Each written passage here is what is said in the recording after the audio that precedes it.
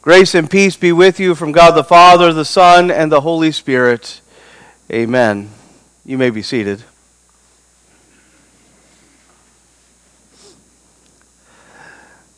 Certain memories always go back to a way that you just remember them. You know, you just really remember. Now, I have a tendency, I like to reflect and go back on my memory, and sometimes I can recall certain stories and stuff, and I love to share those with you. But there are certain memories that you're almost embarrassed about, and you remember them so well.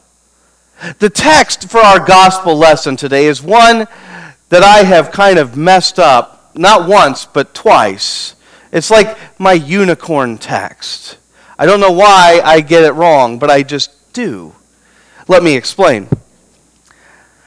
When I was translating, when I was first in Greek, so Concordia, Seward, Nebraska, my second year of college, so that was my first year at Seward, I had transferred in. I was in Greek. Now, the first year of Greek is all just memorizing charts and words and everything else. But your second year of Greek, or your second class of Greek anyway, what you do is you translate the book of John. So if you ever find my Bible that I had, the Gospel of John is easy to pick out because I ruffled all the pages, because I spent so much time on it. Now, when you first get started, you're doing maybe a verse, maybe two a day, if you're lucky. It's hard. It's challenging work to kind of parse everything out and make sure you look up all the words. You got to spend all your time in the dictionary, and so you don't move very fast.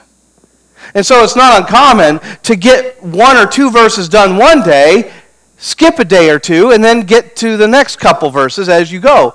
Now, eventually, as the class moved on, you got faster and faster, and you could, translate larger portions of text. Being in John 1, as you might guess, this was in the slow period, where I was doing a verse or two, and then a lot of times I would have a day or two between classes and then doing another verse. So I had gotten all the way to verse 19, chapter 1, verse 19, and we stopped there. And then we went a couple days. And then I was up in the room. Now, I like to translate beforehand just to make sure I had myself ready for class. And so there was a gentleman up there. His name was Mike. He was my tutor. And we're doing verse 20. Now, if you read verse 20 and you couldn't remember what happened in verse 19, verse 20 can be a scandalous text. Because you're reading the Bible. It's John. And you forgot who was talking. And you thought the whole first chapter was about Jesus. And the verse says, and he said, I am not the Christ. And so I looked up at Mike, and he gave me the thumbs up, like I had translated it correctly. And so in my mind, I'm going, something's wrong here, because Jesus just said this thing that I just don't agree with. It was a scandal. Of course, then Mike realized that the deer in the headlights kind of thing was like, oh, you're messing up. John is speaking. But you see, I'd forgotten that because 2 days had passed and I was a college student. So, But I flubbed this text. I got it wrong. I got it really wrong because I had forgotten the context. I had taken just one verse, and I had just looked at that one verse, and I had completely forgotten what had happened in the earlier passages. And you see, I'm really embarrassed to even tell you that story, because it is embarrassing, isn't it? It's embarrassing when you read one verse and get it so wrong. My path had been kind of knocked sideways for at least a short while because I had misread this text. Because I had misread that verse. Because I had misread who was speaking. You might say I had missed the forest from the trees kind of thing. I had read the verse correctly, but in the wrong context in my mind. Now, I wish I could say that doesn't happen very often, but the reality is that it does happen. And when that does happen, when we read a verse out of context, when we cherry pick a verse here or a verse there, we get our path kind of crooked. It goes sideways. It goes kind of out of control. And left unchecked, that path can lead us down all kinds of dangerous territory, into dangerous areas. Quite frankly, if left unchecked, a path that crooked could lead you down a path that ultimately leads even to make you outside of Christianity. A path like that left unchecked. Now understand what I say here. Whenever I talk about having a path go sideways and leading us outside of even Christianity, I'm not talking about things that are maybe debated among scholars. I'm not talking about, for instance, I'll give you a good example. When should you baptize babies? Or when should you baptize children? Some people are going to argue for infants. Some people are going to argue that they need to get a little bit older. The Bible actually does not specify. There's no verse in the Bible that says, oh, this is when you baptize children.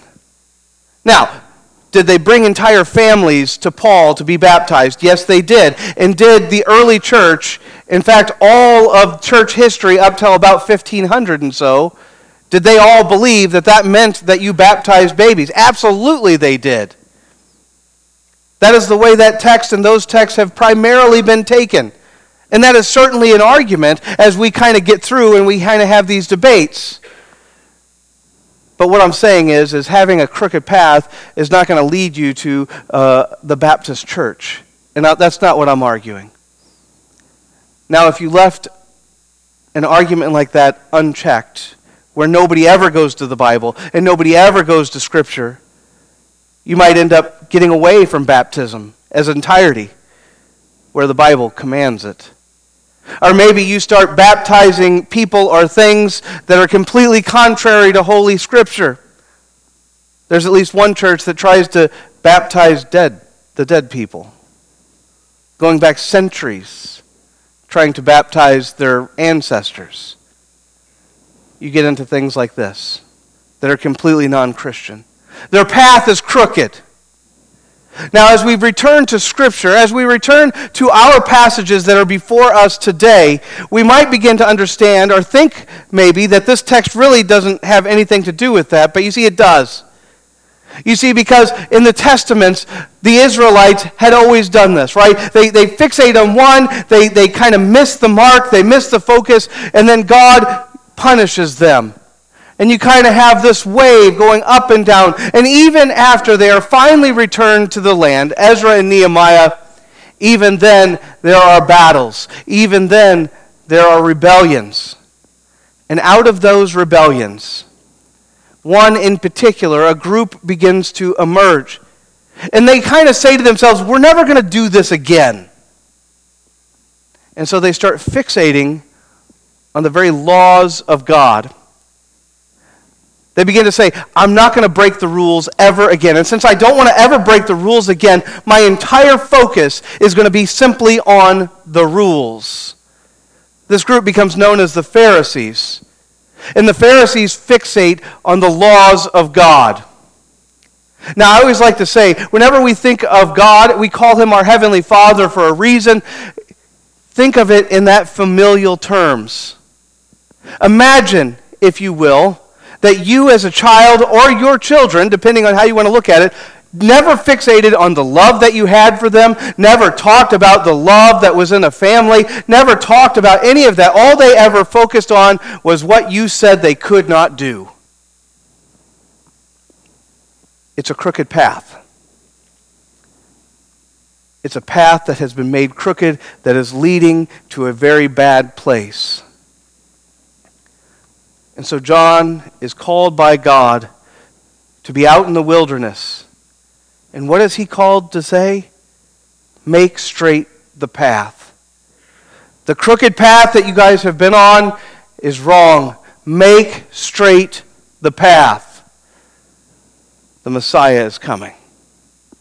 The Messiah is here. And so it is. You know, a lot of times when we think about this idea of Jesus, and we talk about it, Jesus is the way, the truth, and the life. That's John chapter 14, verse 6. And we think about that, and a lot of times we envision it like the very cross of Christ as a bridge that we cross over. And I've never hit it. I've never really loved that illustration. It's a very well-known illustration. It's not my favorite, because that's not quite the way it is. You see, our path is one of repentance and forgiveness. It is a path that goes towards our Heavenly Father, but it is a path that is blocked by the very cross of Christ. He's not our bridge. He's what's blocking us. Not blocking us from getting to our Heavenly Father, but blocking the very wrath that we deserve. Acting almost like a filter, so that our Heavenly Father does not see our sin, does not see all the ways that we have done wrong, but instead only sees the very righteousness given to us through Christ our Lord. And the wrath that we deserve, because of our sin, because of our failures, that wrath is poured out upon Jesus. That Jesus would die on the cross for you and me. So make straight the path. Make straight the path. The message is the same. Repentance. We repent of our sins as we prepare for the coming of the Lord. We repent of our sins even as we prepare to celebrate that first Christmas morning. Because we know that in repentance, as we make straight our path, that our path leads to Jesus. Because it's in Christ that we are made righteous. It is in Christ that we are forgiven. It is in Christ that we are reconciled with our Heavenly Father. In Jesus' name, amen. And now may the peace of Christ, which passes all understanding, keep your hearts and your minds in Christ Jesus. Amen.